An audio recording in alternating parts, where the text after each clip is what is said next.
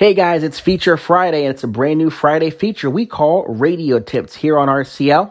And today we're talking about playoffs and radio. That's right, the NFL playoff season is upon us. My Bucks are going to be playing in it this year, and there's going to be a lot of games on Saturday, even Sunday, and probably some Monday night games as well. And depending on what game you want, well, you may need to know how to listen to it.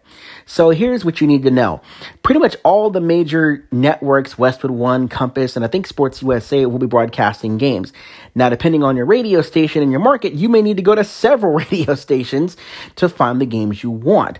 But luckily, pretty much every radio station allows you to stream the games, not a problem. So what you will want to do is check the websites of all the various networks, Compass Media, Westwood One, and Sports USA. And a lot of them are going to have a scheduling thing on them so you can look and see the schedule of NFL games so you know when to tune in and where to tune in.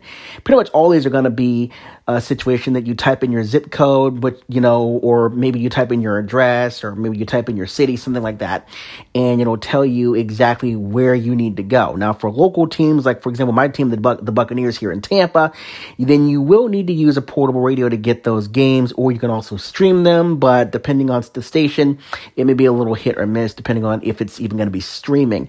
I find it easier just to listen to it on the good old-fashioned AM, FM radio, because a good chance, at least in my case, I have one of these already, and it's no big deal. I just turn it on, go to 98 Rock, Bucks are playing, it's right there.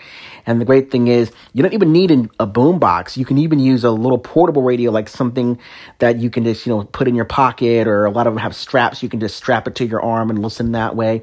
And the great thing is, a lot of these run on AA batteries, and a lot of us have AA batteries already in our house, so you can always work off of those.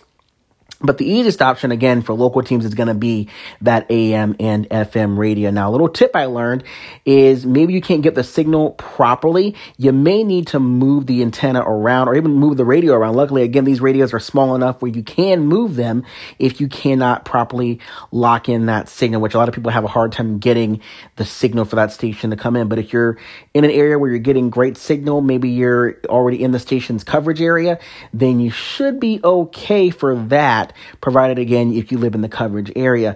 Luckily, you can always go to the team's website or just Google Buccaneers Radio Network, for example, affiliates or station list or whatever, and it'll tell you every radio station in that area or in that state even that broadcast Buccaneer games, and you can listen to those over the air. Some are going to be FM, but some are going to be AM. It depends on what station it is. And for national broadcasts, again, check the websites of all the three major networks that offer NFL games, and then make your decisions from there. And depending on your station and your city, you may need to go to multiple radio stations for Sports USA broadcasts and Compass broadcasts.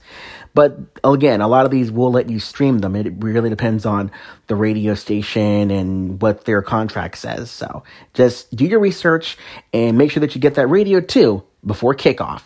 That's your radio tip of the week. I'm Jamie T.